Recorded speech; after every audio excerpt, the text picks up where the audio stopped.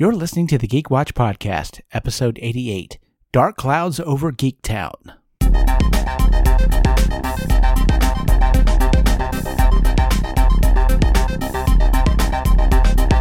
This is the Geek Watch Podcast with Brian Hatcher and Mandy Petrie.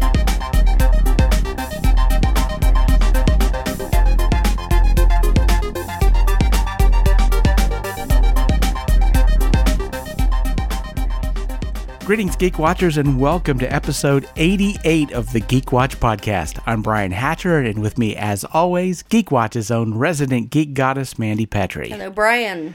Well, today we have a conflagration of bad news, bad luck, and bad attitudes. And so we have that to talk about today. But before we get to that, did you see the Star Wars trailer? I think so, yeah.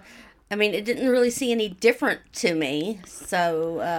there was a little bit of difference. I mean, obviously we get a lot more of the Emperor. Mm-hmm. I mean, we can certainly hear him. Right. And apparently everything that's been happening in the last couple of movies is exactly what he wanted to happen. That it apparently there was some grand master plan to all of this that he's been working behind the scenes to get to happen, I guess. Of course, we don't get an awful lot about the plot, but obviously I don't want to get a lot from it, you know? I think very often trailers give away too much of the movie, and this one didn't so much, but it did tease a lot more of the Emperor. I mean, we knew that he was coming, but the trailer did confirm it and has us asking some questions, so... Mm-hmm.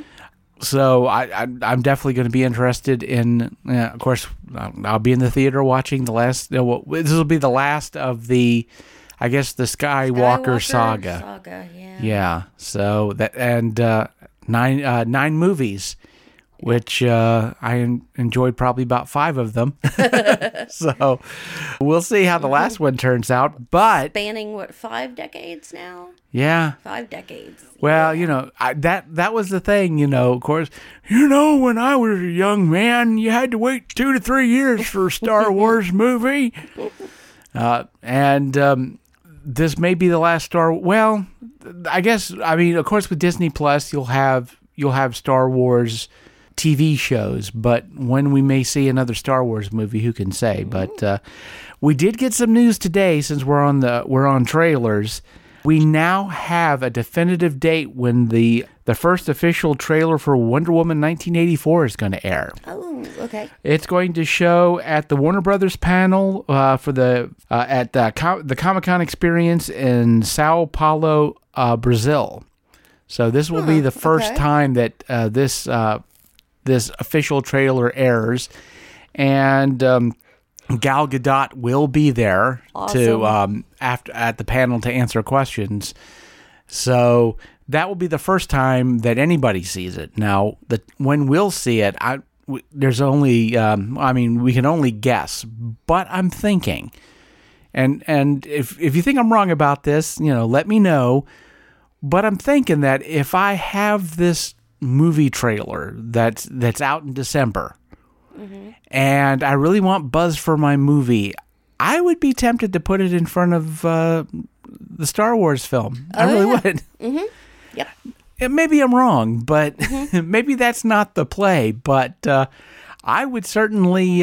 That's when I would do it. Yeah. So we may get our first look at the new Wonder Woman film, 1984. We might get the chance to see it in front of Star Wars, the Rise of Skywalker. So we'll see if that happens. But it seems like that would be the play. So let's talk about bad news and bad luck. I know you don't go out to see a lot of movies. Did you see Gemini Man?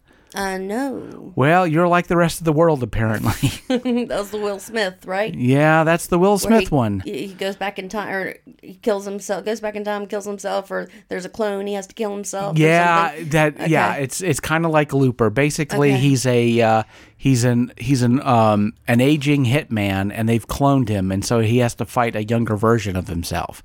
Huh.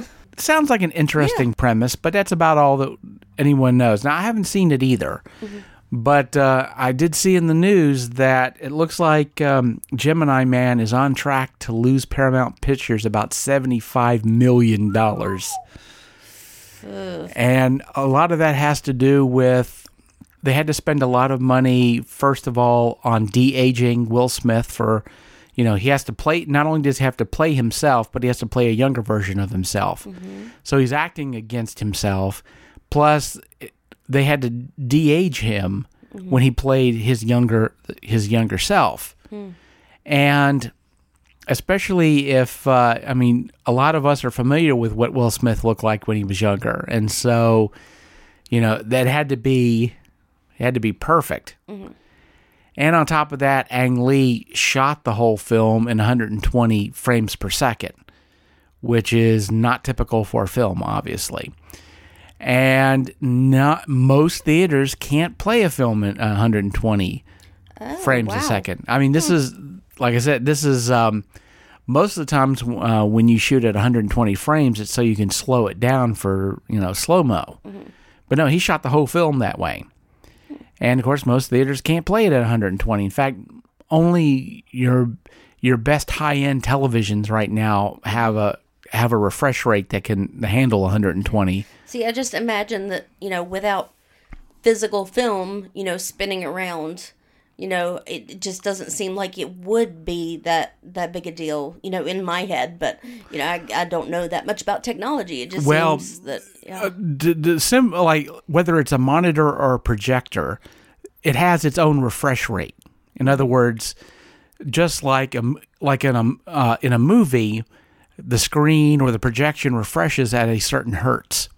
Like your typical computer monitor back in the day is like 60 megahertz. Okay. And so you're limited by the equipment. So even if you've got a, whether it's,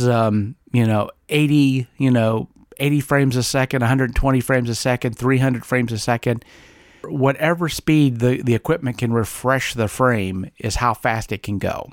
And so most projector equipment can't handle 120 frames a second. It can't refresh that fast. And so you can't, so you don't have a lot of studios that can project at 120 frames a second. It just can't.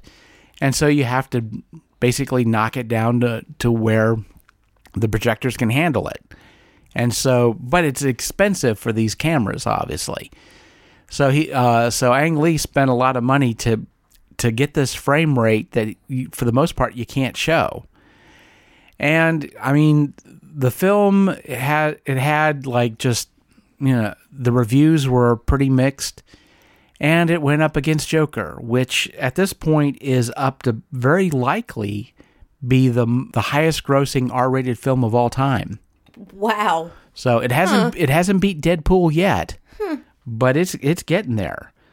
So that's the issue is it's just they spent so much money on the tech, and so much with of course the de-aging and the 120 frames a second. They spent so much money on budget, and of course the reviews weren't so good. That's why, even though it has made $200 million, but that doesn't cover the cost. So, if projections are good and hopefully, like I said, it doesn't bottom out faster than people think it's going to, then it's only going to cost Paramount $75 million. But if it bottoms out faster than that, then it'll wind up costing them more. And it just goes to show not everything geeky is popular, for sure. And to be honest, I feel really bad for Will Smith. It's been a minute since he's had a really popular film. Yeah. So was Gemini Man based on a graphic novel or a comic or anything like that? No. Okay, this was original. This was original, brand new. Mm-hmm. Yep. Mm. Which that kind of hurts because I always like to see original stuff, get a good shot, because sometimes Hollywood can be skittish about things that don't have a really strong IP. But that's the thing about Ang Lee too, is that he can be very hit or miss. His movies either do really well or they tank. There's never any kind of a middle of the road for this guy. He's also one of the most diverse directors ever. Oh yeah. Who directs House of Flying House or Crouching Tiger, Hidden Dragon. Crouching Tiger, Hidden Dragon, and Pride and Prejudice. Yeah. So. Oh yeah. From Jane Austen to all the way the other end of the spectrum. Yeah. Oh yeah. He goes all over the place, and that's the danger of being really creative, is you can have really, really good ideas. Sense and Sensibility. Forgive me. I did the incorrect one. Oh yeah. Yeah. So you have you can either do really, really good ideas or have really, really bad ones. And yeah, like I said, he goes. I'm trying to remember what movie it was. I think he also tried. I think he also shot it in 120 frames a second. And I don't remember the name of the film, but I know that nobody liked it. And his comment. The first attempt at Hulk? No, it was after that. It was Billy. I think the name of the movie was Billy something. And Billy Elliot? No. Okay. No, this is something else. I can't remember. To be honest, I can't remember what the film was, but It didn't do very well at all in the theaters, and it wasn't critically praised at all. And the way Ang Lee put it, he says, "I felt like I felt one way, the world felt the other, but to this day, I still feel like the world was wrong and I was right." And I get that. I can get that from an artist standpoint. At the other end, it's like your movies have to make money if you want to keep making them. So, but I mean, nobody's stopping Ang Lee from making films at this point. So I guess he's all right. But yeah, $75 million. That's rough. So, but again, I feel bad for Will Smith, because it seems like he's doing better on YouTube than he's doing in films. It's like, I mean, he's had some really rough films, recently. I mean, I'm trying to think of. I'm figuring that the new Bad Boys film is going to do well because it's a popular franchise, but I don't know what else he's got in the coming along. I mean, Bright didn't do very well. After Earth didn't do very well. I would have to say, I mean, Will Smith, I think he's a really good actor, and I think what's happened with him in films recently doesn't reflect what he's capable of doing. I think he's capable of, acting wise. His movies don't really reflect, I think, his talent at this point. I think that, and I don't know honestly what he needs to do. I'd love to see him in a Marvel film. I think that people might remember that he knows what he's doing. Yeah, jump the wall. You did your stint in DC. Now come over to the other side. Yeah, and he's not going to be in the next Suicide Squad film. So, yeah, I'd like to. I think he deserves a break, and I hope he catches one for sure. But speaking of things that I haven't seen, and I know you don't watch a lot of CW, so I'll ask you this: have you watched any of the Batwoman stuff? Nope. Well, I haven't either. So, the obvious question is, what the heck do we got to talk about here if we've not seen it? Well, I haven't seen that, but I have been seeing a lot of this the stuff online, which I thought that this. If there was a moment where I needed some counseling and some psychotherapy from you, this had to be it. So I have been watching a lot of reviews on Batwoman, and I've seen things on Facebook, friends of mine who have seen Batwoman and have made comments on it, and none of it has been really that good. Oh, that's upsetting. Yeah, and we've talked about it, and I thought, Ruby Rose was, when you look at her, you're like, she looks like the comic. Mm-hmm. Now, what you think of her acting chops, that's your opinion, certainly. But, everything that I've seen, it's not been good. Now, I'm not saying it was Wonder Woman television pilot bad. And by Wonder Woman pilot, I'm talking about their last attempt to put it on television before it was made into a movie. The one that was like 2008 or something? Yeah. Yeah, that was dreadfully awful. And I didn't see it, but I remember seeing the costume for it and people being upset. I didn't think it was that bad, but people didn't like that it was pants. And, Well, I didn't have a problem with that either, but that wasn't close to what the problems were. There's if you go on YouTube, you can see clips from it, and you can also see there was a a review of the pilot. I can't remember who did it, but he got a chance to see the pilot, and he talks about a lot of stuff that was in it. And yeah, it was the most tone-deaf adaptation of Wonder Woman you could possibly imagine. As good as Wonder Woman the movie was, that pilot was bad. It was terrible. But Batwoman, I don't think is that bad.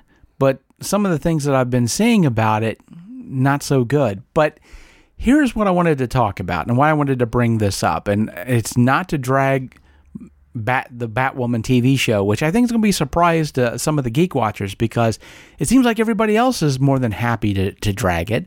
In fact, I have seen, I saw video after video of somebody watching the men and women. Okay, so this is not just all guys, but both men and women who watched the pilot of Batwoman and doing reactions and saying, "I know this is going to be bad. I know this is going to suck." Mm-hmm. And then they watched it and dragged it all the way through.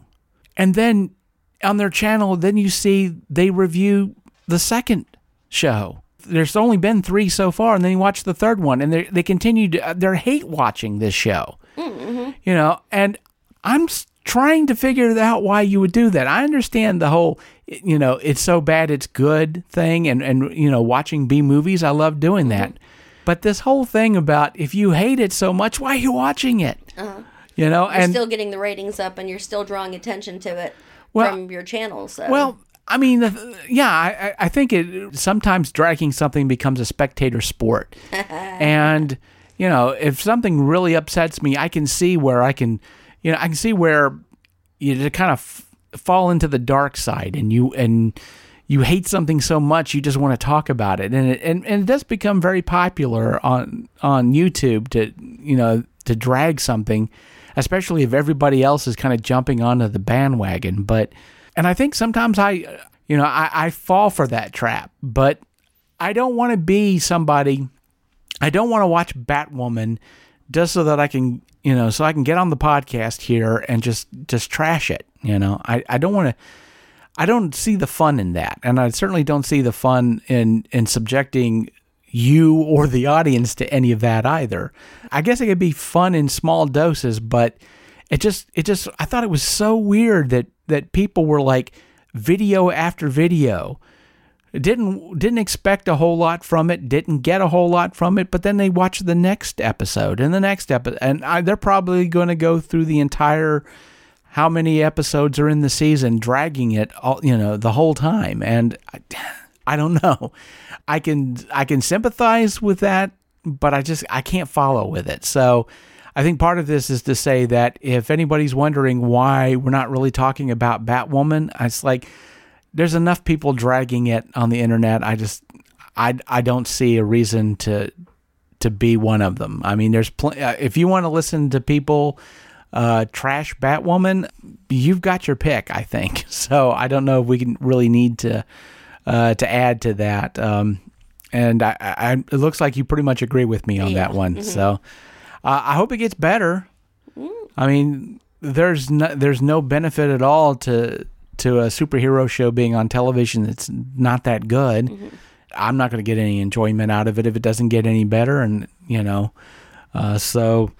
Like I said, hopefully it gets better, but like I said, we'll leave the dragging of the show to other people, because it's certainly there. But speaking of dragging, have you been keeping up with the Martin Scorsese? Oh yes, and Francis Ford Coppola. Coppola, yeah, that's yeah. So yeah, I've got some opinions about that too. Mm-hmm. So. Have you been reading any of the articles? No, just pretty much know that they say that that the superhero movies aren't good movies, and they're kind of ruining what we think of as good cinema and stuff. That's pretty much what I've seen, what I know of it, and that's okay. Well, Scorsese has a film coming out, The Irishman, which is like it's another gangster film. He loves doing the gangster films, and Surprise. Of course, well, he's good at it. Mm-hmm. But, we're getting Joe Pesci. He's coming back to do, he's coming out of retirement to be in this film. And you got De Niro in it, and you've got Pacino in it. So it's going to be good. Mm-hmm. And of course, he's out promoting the film. And he compared Marvel films to carnival, to rides, basically. They're just, they're theme park rides. And it's like, well, all right. Yeah. People love theme park rides. Right. But one of the quotes, like I said, I don't want to take him out of context. I'm going to quote him exactly what he said. He said, "It isn't the cinema of human beings trying to convey emotional, psychological experiences to another human being."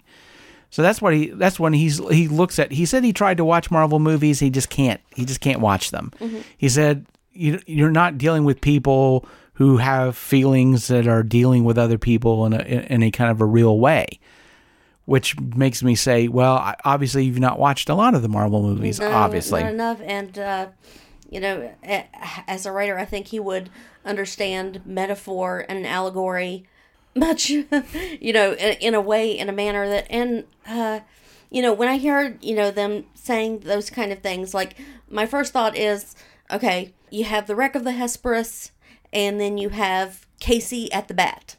Now, is Casey at the bat anywhere near the prowess and the pros and the iambic pentameter of Wreck of the Hesperus? No, but we still love it. We still love Casey at the bat, and it doesn't mean that it deserves any less recognition for being something so good. We love Louie Louie, the same 3 chords over and over again. It's not, Beethoven's Ninth, but we still love it, and it still is appealing to so many people, and they can relate on it so well. Just because something isn't considered what you think a piece of art should be, doesn't mean that it's not. We have Rembrandt, and then we have Schultz, with beautiful Renaissance paintings, but then Garfield, they're all art, and they all deserve a chance. If you don't like them and they're not your cup of tea, great, fine, but you can't fault humans for being able to relate to them. Right. Well, of course, Francis Ford Coppola doubled down on this, and I like I said, to be fair, I'm going to quote him so that we know exactly what he had to say about it. He said, "Martin was kind when he said it's not cinema. He didn't say it's despicable, which I just say it is." So he doubled down on it. Now, I will say this.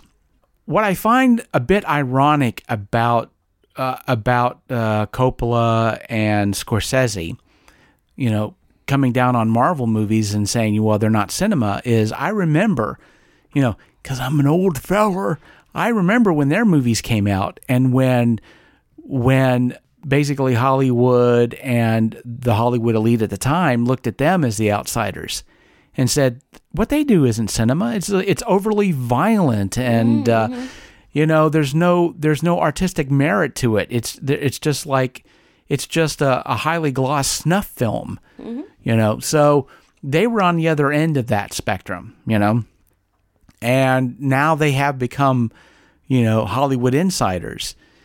And this is the way, let me say, a lot of people have obviously jumped to the defense of the Marvel movies, James Gunn, Kevin Smith, even Bob Iger, CEO of Disney, had something to say about it, and respectful of basically these auteurs for sure.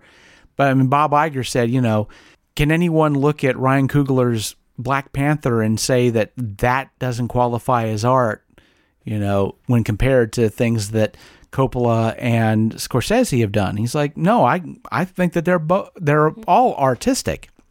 And to say that, that they're artistic where Ryan Coogler isn't, he's like, I don't see it. It doesn't make any sense to me. And I believe me, I totally get that.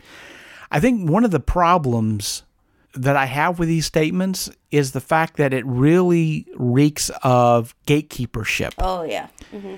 And gatekeepership does not play well in this day and age. It just doesn't. If there's anything, especially amongst the millennials, that doesn't play well, it's gatekeepership, because in the last 10 to 15 years, gatekeepership has really gone away. It used to be, of course, that if you wanted to get your book published, or you wanted to produce an album of music, or you wanted to make a film, you had to go through the gatekeepers. Well, that stuff is gone now. I mean, people are self-publishing, and, where self-publishing at one time was looked down upon, it's not so much now. And, of course, we host our podcast here on SoundCloud, and if you go on SoundCloud, artists all over the place are posting music on SoundCloud and getting it out, and in other places as well. And I mean, people are literally making films with their iPhones, and with places like YouTube, you can put your stuff out. So, I mean, the whole gatekeeper system, for good or ill, is going away. And when you sound like a gatekeeper, it's not a good look. And that's exactly what Coppola and Scorsese sound like. They sound like those old guys that want the kids to stay off their lawns. Like the Abercrombie and Fitch CEO. And yeah. But, and like I said, I see that part of it. But here's the other part here's the other side that I also see, is as much as you don't want to see gatekeeping, obviously, and you don't want to put your foot down and say, well, this is legitimate cinema and this is not. I also see the value in having a variety of films. If it's all Scorsese and Coppola, I'm not going to be happy. I'm going to be depressed all the time. Yeah, but at the same time, if it's all Marvel, I'm also not going to be happy. I want the whole spectrum. I mean, and I can understand where, for some filmmakers, it might be frustrating when it looks like the only movies that are getting made are superhero films. But again, if you haven't watched a lot of them, you don't see how superhero movies, have a wide berth. I mean, think about this. We talked about Joker. We've talked about Joker on several occasions on this podcast, and of course mentioned it today that it's on track to being the highest grossing R-rated movie of all time. Well, Scorsese was attached as a producer to this film at one time. I mean, let's be honest, it's a Scorsese film with a superhero veneer on it, and a thin superhero veneer at that, because nobody has superpowers. It's just, it uses characters out of a comic book, but nobody really has superpowers, and it does play like a Scorsese film. It does. And so superhero films can have that variety, but I do, like I said, I want to see Scorsese films. I want to see The Irishman. I'm interested in that film, but the thing about this too, and I find this ironic as well. The reason why Scorsese he's going to have the ability to put out this movie that was in development hell forever is because Netflix stood up and said, well, we're going to put it out. Oh, okay. So it's going to be out in theaters for a little while, and then it's going straight to Netflix. Okay. And of course, Scorsese had nothing but nice things to say about Netflix, because of course they pulled that movie out of development hell. It's actually going to wind up in theaters. But that's the thing, is he's taking advantage of some of the changes in the world, because obviously this 20 years ago, the ability to release a film, it required going through a certain studio system, and the studio system that he's defending right now, wasn't looking to release a 3-hour movie, but Netflix didn't have a problem with it, and so things that have changed to his benefit for certain. And let's be honest, although not a superhero movie, obviously you can say that movies like the Lord of the Rings trilogy made it more palatable for moviegoers and then, of course, for Hollywood itself to release longer form films, that they weren't so desperate to cut it off at like 2 hours max, and wanting to keep it at 90 minutes if at all possible.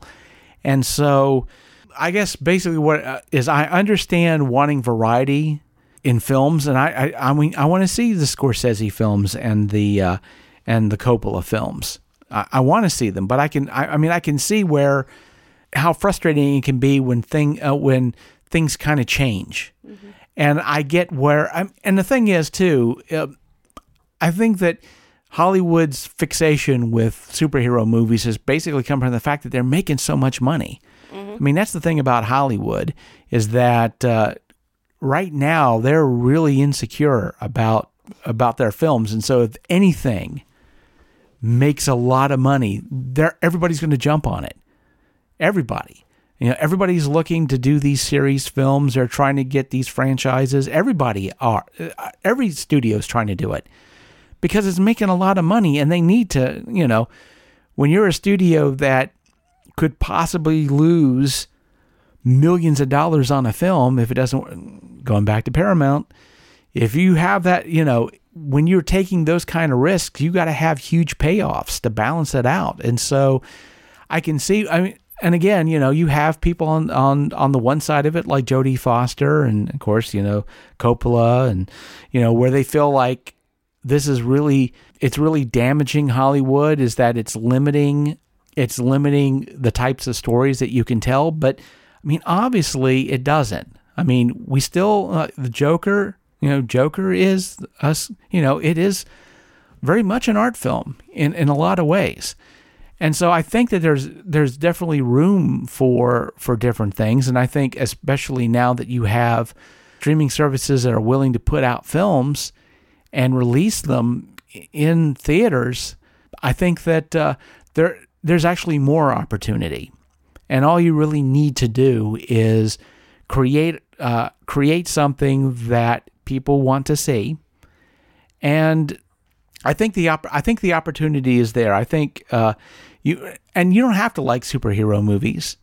I think it's going maybe a little bit too far to think that it's going to limit any filmmaker from making the kind of film that they want to make.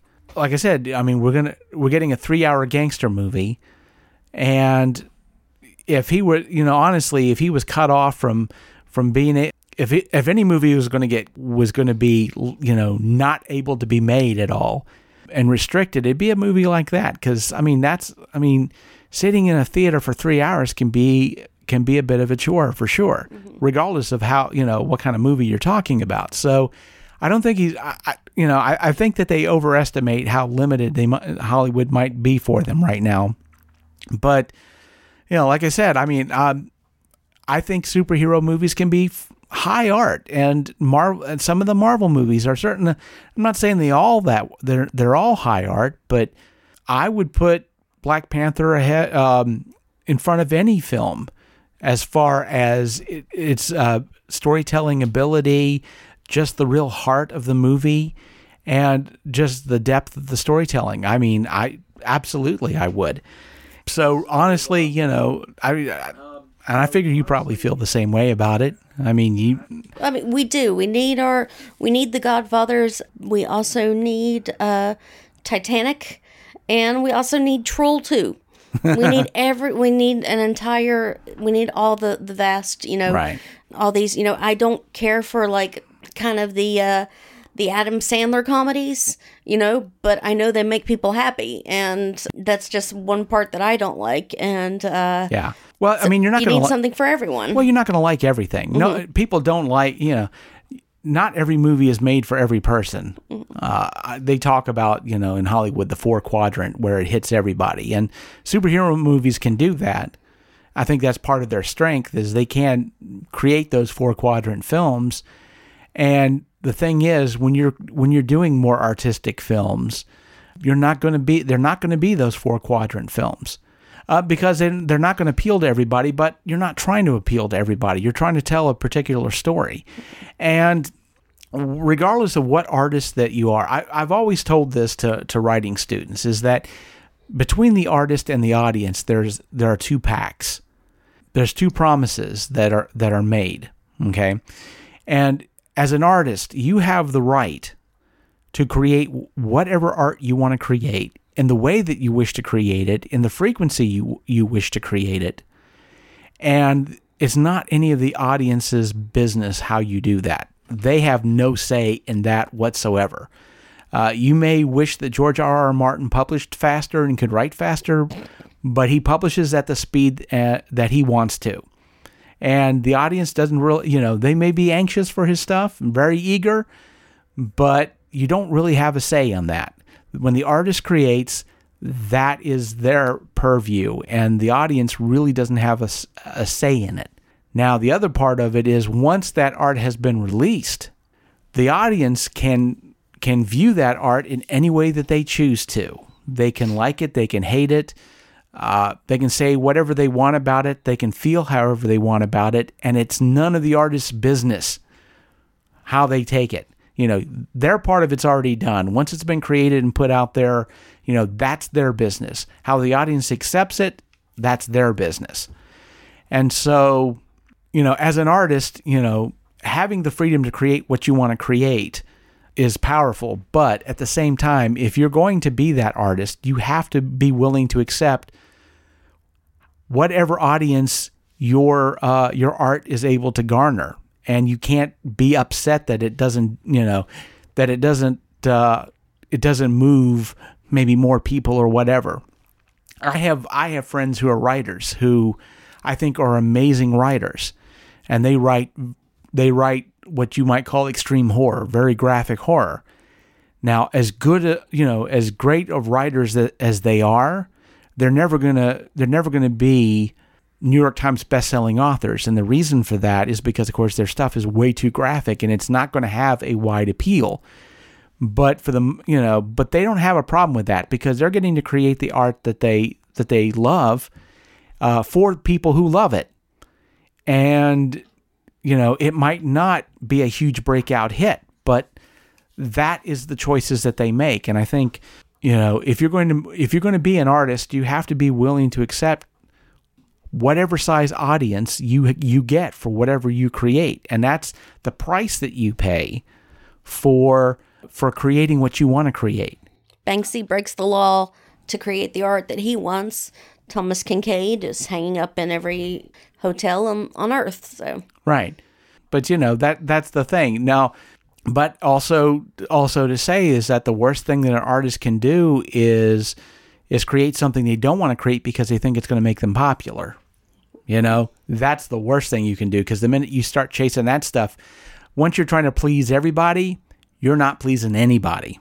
The truth is you can't create massively great art for the masses for the most part. I will say that, because if you let's be honest, the meal that appeals to the widest amount of people is the blandest meal. If you got to appeal to everybody, it can't be too salty, can't be too spicy. Probably can't put meat in it because you'll have vegetarians. So if you want to create something that's really powerful art-wise, it may, especially in the beginning, have a limited audience. A lot of great art movies were considered flops at the beginning, and only through time did they get cult status. Yeah. Well, and even sometimes not even that. I mean, think about this. Wizard of Oz was considered a flop, and of course now is considered a beloved movie.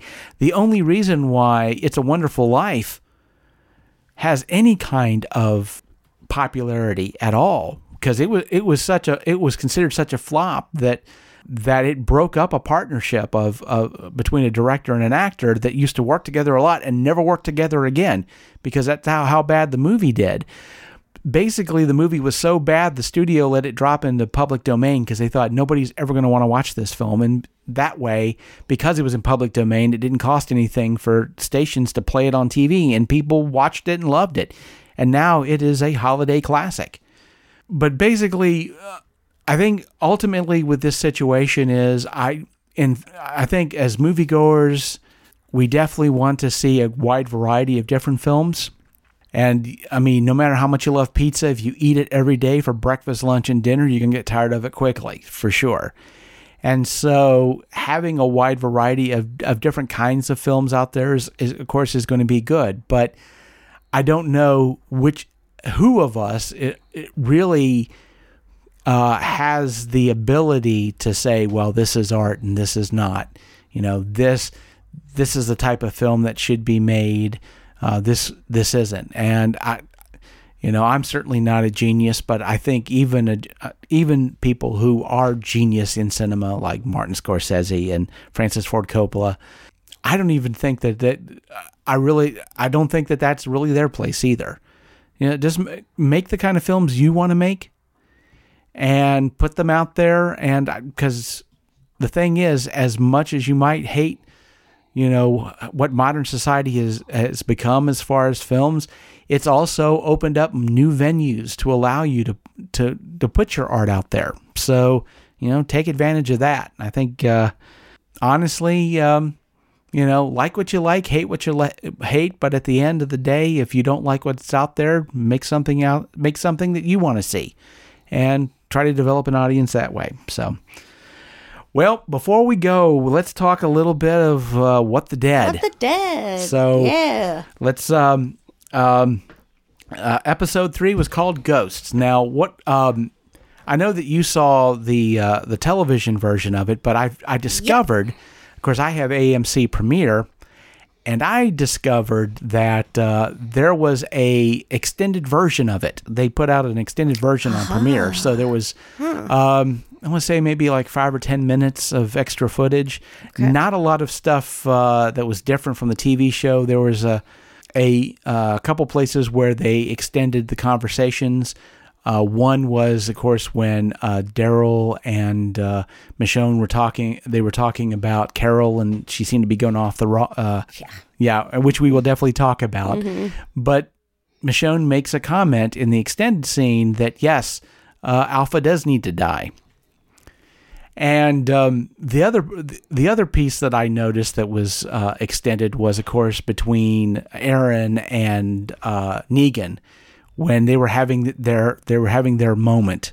Oh yeah, when when Aaron couldn't see and right. Mm-hmm. But the argument that they had before that. Okay. Mm-hmm. Where Aaron was like, "Are you telling me that the love of my life died and that was my fault?" In the regular television, it cuts to him basically going after Negan and talking about his wife. But if you remember, Negan didn't want to get in that conversation. He says, "You're not strong enough to hear the truth." And when in the extended version, when he said, "Are you telling me that he died because I couldn't protect him?" Negan looks at him and goes, "I told you weren't strong enough to hear the truth." So that sets you get that moment that sets it off even more. Mm-hmm. Now, the one long extended scene that's in there is that there's a scene between Rosita and Gabriel. And this is, in the middle of them fighting off all the walkers that are at the gate. And then she's got, she's getting ready to go to the gate and lend a hand. And Gabriel stops her and says, "Where are you going?" He says, "Well, I'm going to defend the gate." She said, "Look, you can't do that. I mean, we have a child, and you are literally the only person who can feed this baby." Mm-hmm. So he basically tells her, "Look, he looks at her and goes, I'm tired, and I don't have time to argue. Just stay home." And he walks off. Mm-hmm. So that plays in later on because, of course, things get really heated for sure. And we will definitely talk about that as we go into the all the spoilers. But so that really played off, and you could see why, especially later on, why something that Eugene says to her really sets her off. Mm-hmm. And we'll definitely talk about that scene. But before we do that, let's talk a little bit about the setup for the episode. Of course, we have wave after wave of walkers approaching Alexandria, which of course they immediately assume is the Whisperers. Right. And although Lydia's saying, "No, that's not the way Mom would work," but nobody believes her. Yep. But we get this moment of fighting going on, and then Carol. I mean, that was one of the main plot thrusts in this episode was, of course, Carol is slowly going insane because she's keeping herself awake with caffeine pills. So, but she's pulling a Jesse Spano. You're not the first person to say that. But yeah, that's exactly it. And And she's having all kinds of hallucinations. Right, which is interesting because now you get this situation, in literature we talk about the unreliable narrator. So there's a lot of things that happen in the show, that you're wondering, well, what really happened and what didn't. Right. You get this really excited because we know very little about like Daryl's past. Yeah. And, you get little snippets like every 3 years or something. And you think, oh, well, we get to learn more about his, bastard father who was a truck driver. And nope. Nope. Turn around, not real. Yeah. Imagine the whole damn thing. And of course, you get that moment at the end where you're starting to doubt, that she was ambushed, and it turns out no, that was real. That happened. Mm-hmm. That happened. So now we have a walker walking around in a walker skin because apparently the whisperer, the whisperer who was sent to take care of Carol, but of course that means Alpha is definitely looking to have her done, and which makes perfect sense. But here's the irony of that, the whole scene, of course, that we're up on when they're up on the hill and there's the post, where the heads were left, and the what marked the territory, and you have that moment where Carol brings a gun to a knife fight. Yep. And almost shoots Alpha, except that Michonne stops her. Well, Michonne, it was Daryl that grabbed her first. Oh, okay. What makes this rough is, if you guys remember, is of course when we see Negan for the first time, why did Glenn die?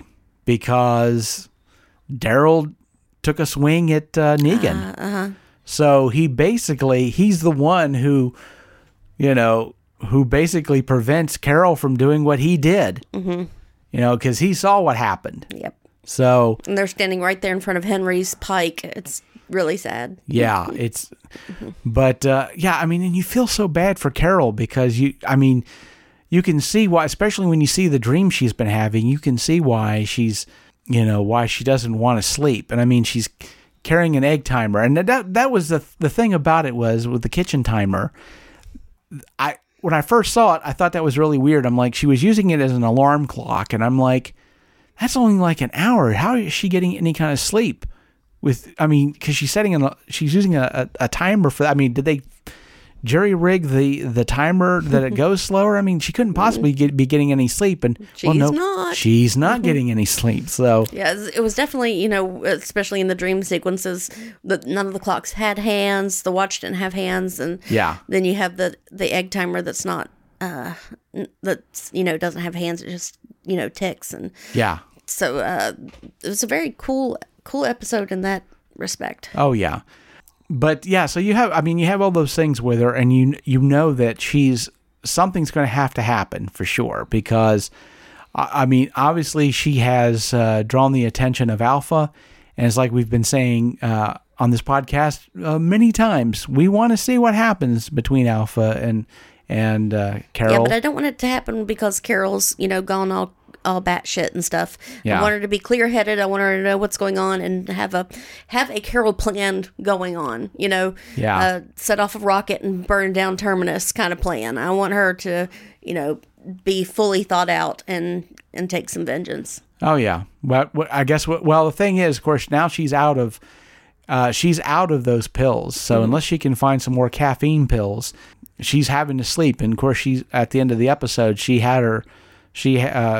slept, and of course she had those horrible dreams, which was, what's interesting about that dream, what makes it so horrible is it's so hopeful.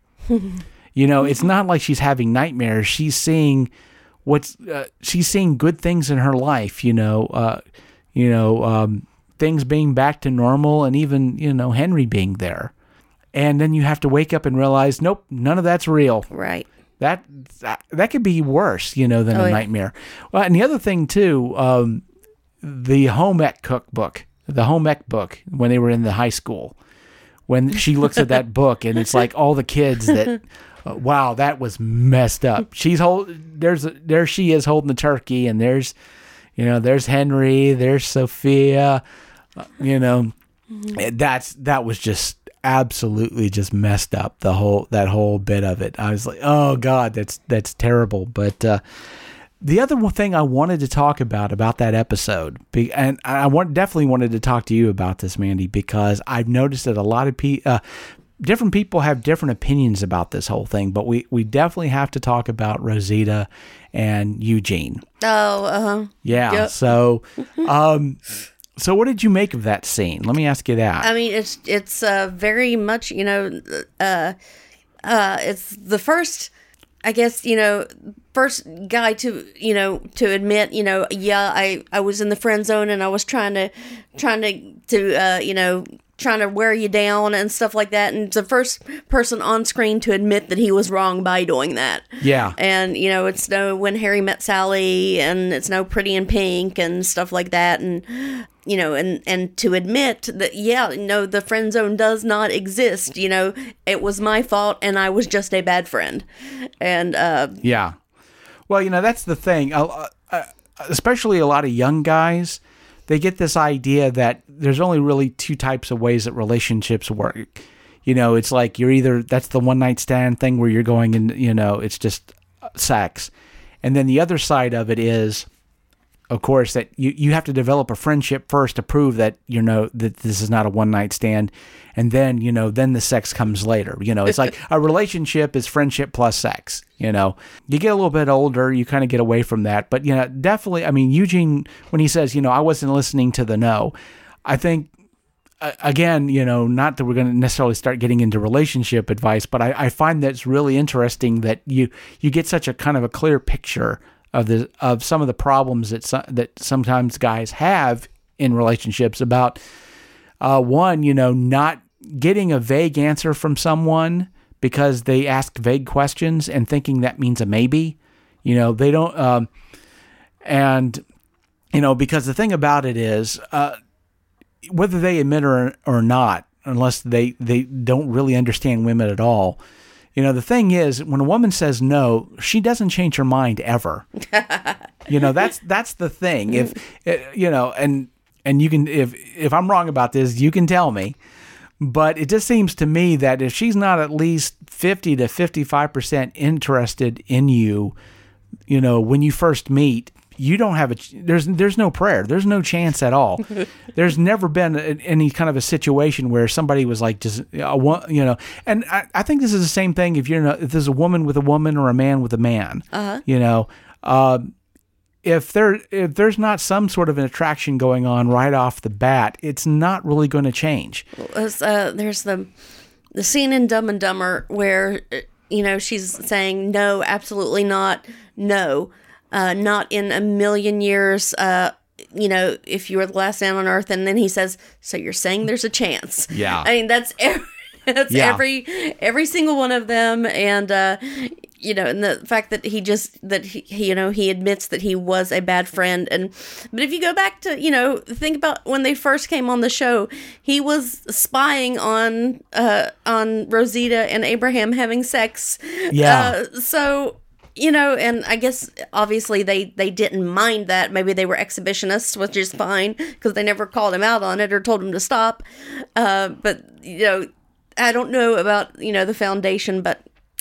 Well, the other thing too, and in a sense, this is really, I would call this backhanded slut shaming in a way.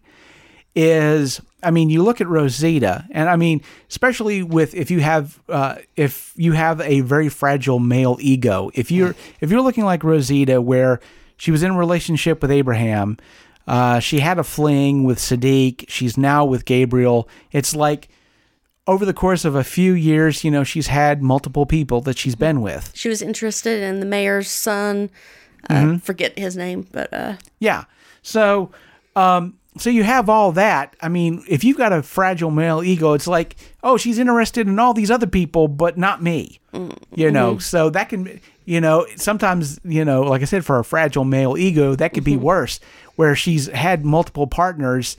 You're just not one of them. Then it might be a little more palatable to take if, if she's with one person and has stuck with that person, he or she, whoever that is.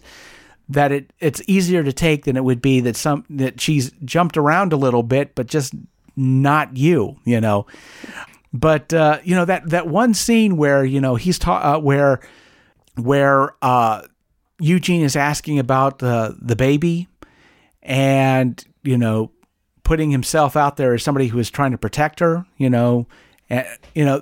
especially I would say specifically, when you see the scene between Rosita and Gabriel, you can see why that really struck a chord. Oh, the extra scene, The extra scene, why that was rough, because, and again, not that I can say that I can speak for all women, but I do get the feeling, and again, you can correct me if I'm wrong, but I think that sometimes it can be rough when, as a woman, you have all these things you're interested in, you have all this potential.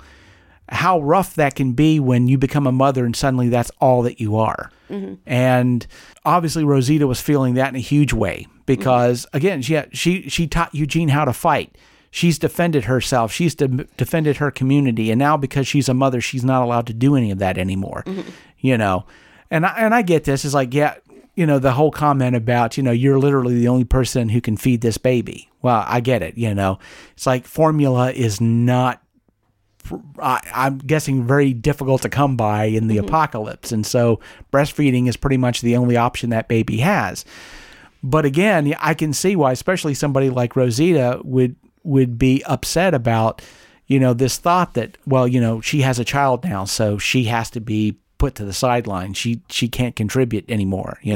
She's a mother first, and everything else has to. I can get where that could sting. Certainly because, certainly Rosita is somebody who can carry her own weight for sure, and to be told, well, you're not allowed to do that anymore. I can see where that would certainly be rough on her for sure. But that was the thing, that the moment when Eugene had his moment of clarity, as he put it, and realized, I really screwed up here, because I thought I was being a good friend, but it turns out I was just being a shitty friend. Yep. Yeah. Well, like I said, especially for young guys, this idea that, if I can be friends with somebody long enough, maybe they're thing, if I can do enough for them, I took care of your kids, so, don't you owe me kind of stuff. Yep. Yeah. Well, I mean, that's the dark side of it. And like I said, and as a young guy, I fell into that. Certainly I did, because again, you're thinking that by being their friend, you're basically proving that you're going to stick by them, and that this is not some sort of a fling. You're not looking at them just as an object or whatever. But at the same time, the dark side of that is a weird quid pro quo. Really, it's like, look what I've done for you. Like me.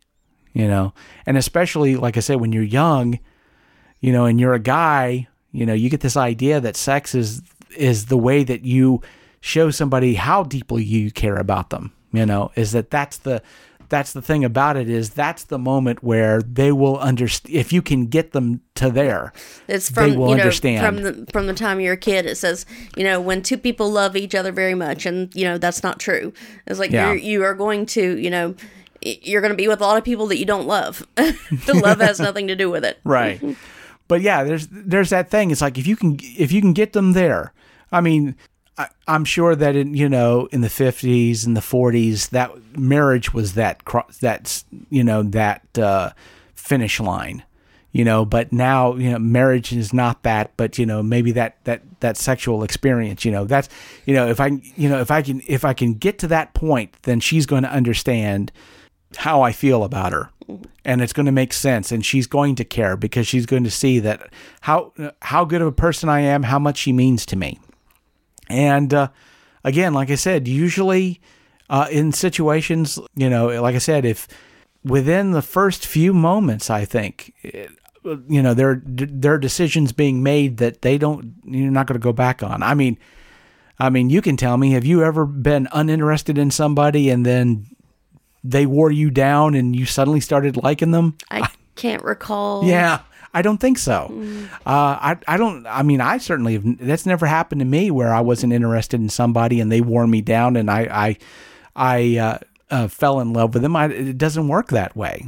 So, And it's not about, trivial things. I think human beings, in some ways we can be very observant when we don't realize that we are. And there's just, some people just don't mesh with people. That's it. And you can care deeply about somebody who just does not feel that way about you. And I think it's kind of funny because, saying that, it just reminds me of what we were talking about with as far as artistry is concerned.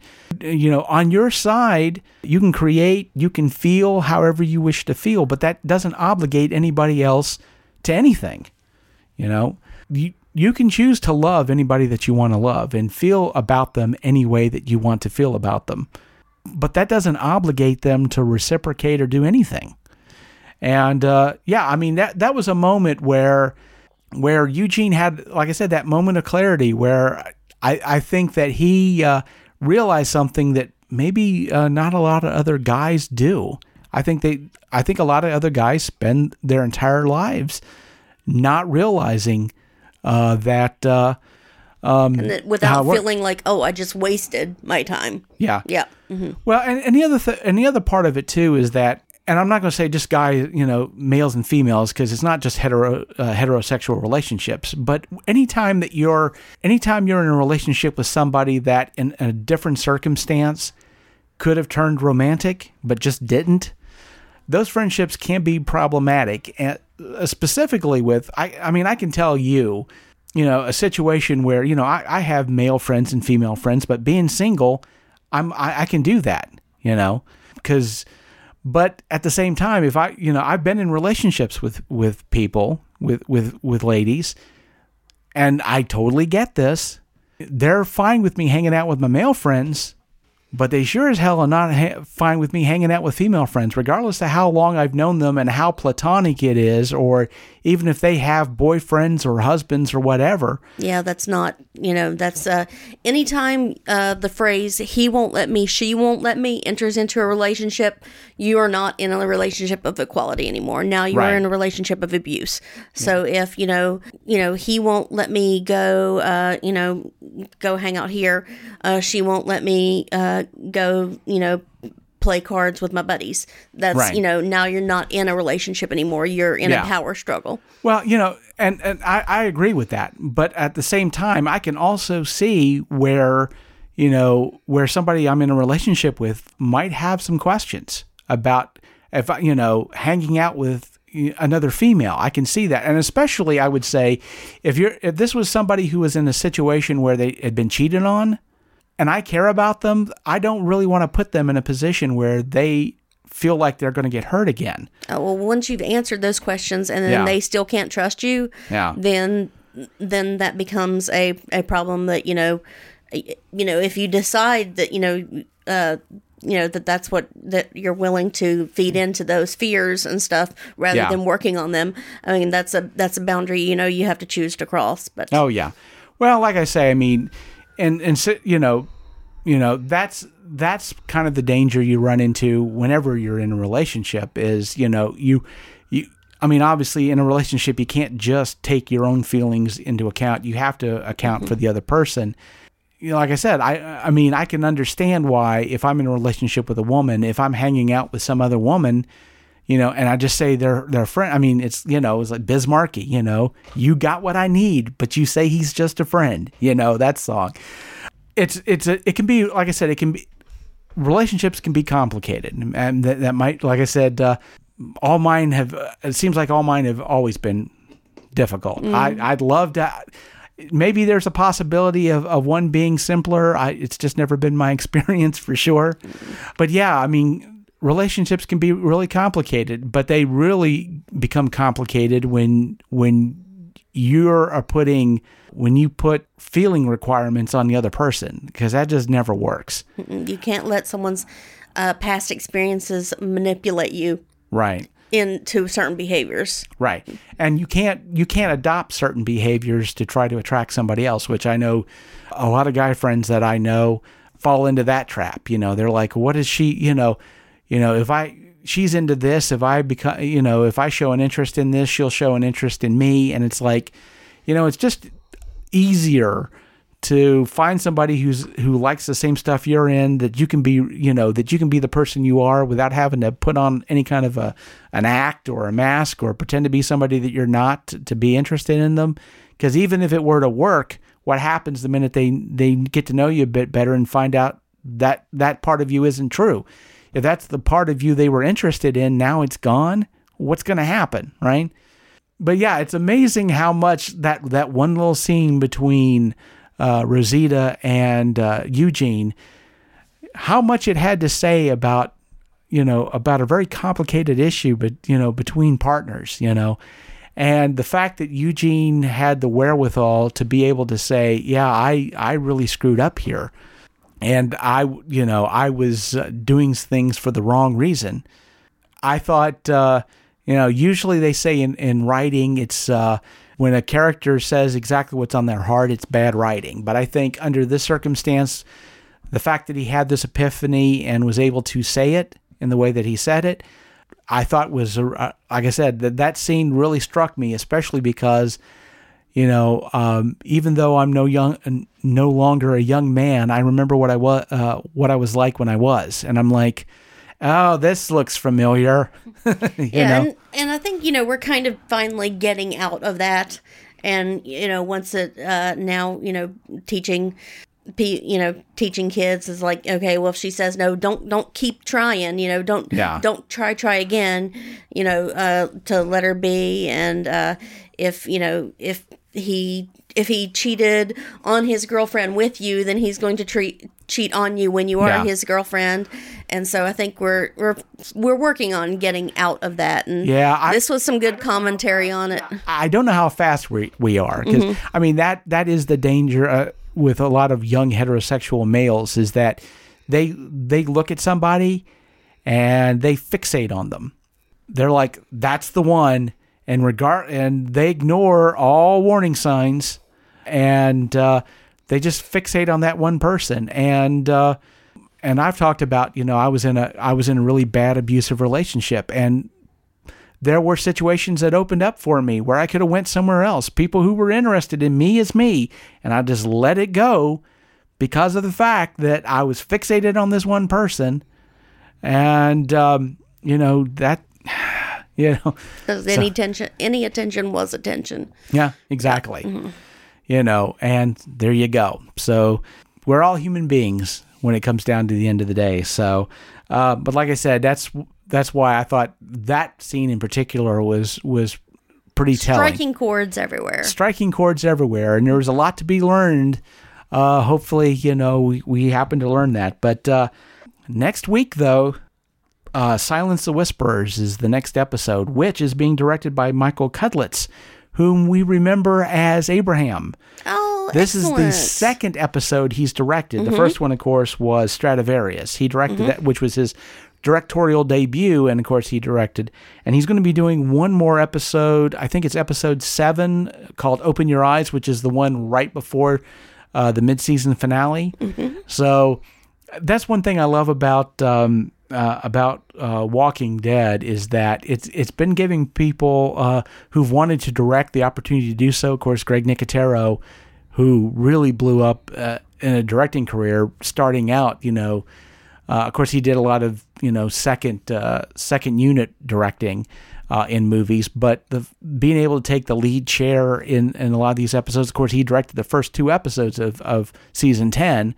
But being able to direct more, because that's always been his passion, is to get more into the directorial side of things, and he's had a chance to do that. Now, of course, Michael Cudlitz is getting a chance to step in and do it, and which I think is fantastic. So, of course, one other thing is, of course, HBO, they've started the WATCHMAN TV series, which eventually we're going to have to talk about, but I didn't want to... I don't really want to get into doing like a show by, an episode by episode breakdown like we do with. Probably it'd be best to watch the whole thing from start to finish, and then maybe do a review about it then. Yep. But of course, this weekend we get Zombieland Double Tap. Oh yeah. So definitely we can talk about that next week for sure. Are you planning on seeing it this weekend? Do you think? I don't think so. I hadn't thought about it. Yeah, well, I mean, eventually we can talk about that. I probably will wind up seeing it sometime this weekend if I get the chance. It looks like it's going to be a lot of fun, and I'm definitely looking forward to talking about it with you when we're back on the podcast. And so, with that said, we come to the end of episode 88. Thank you for listening, and tune in next week for the latest in geek news and views with the Geek Watch podcast. From Andy Petrie, this is Brian Hatcher, reminding all the Geek Watchers out there, we're all geeky about something. Be proud of yours. See you next time. Thank you for listening to the Geek Watch podcast. If you enjoyed this program, don't forget to like and subscribe on your preferred platform and share this podcast on your social media. For links to all the ways you can listen to the Geek Watch podcast, as well as leave comments and suggestions, visit our website at geekwatch.net. The Geek Watch podcast is a Hanging J production.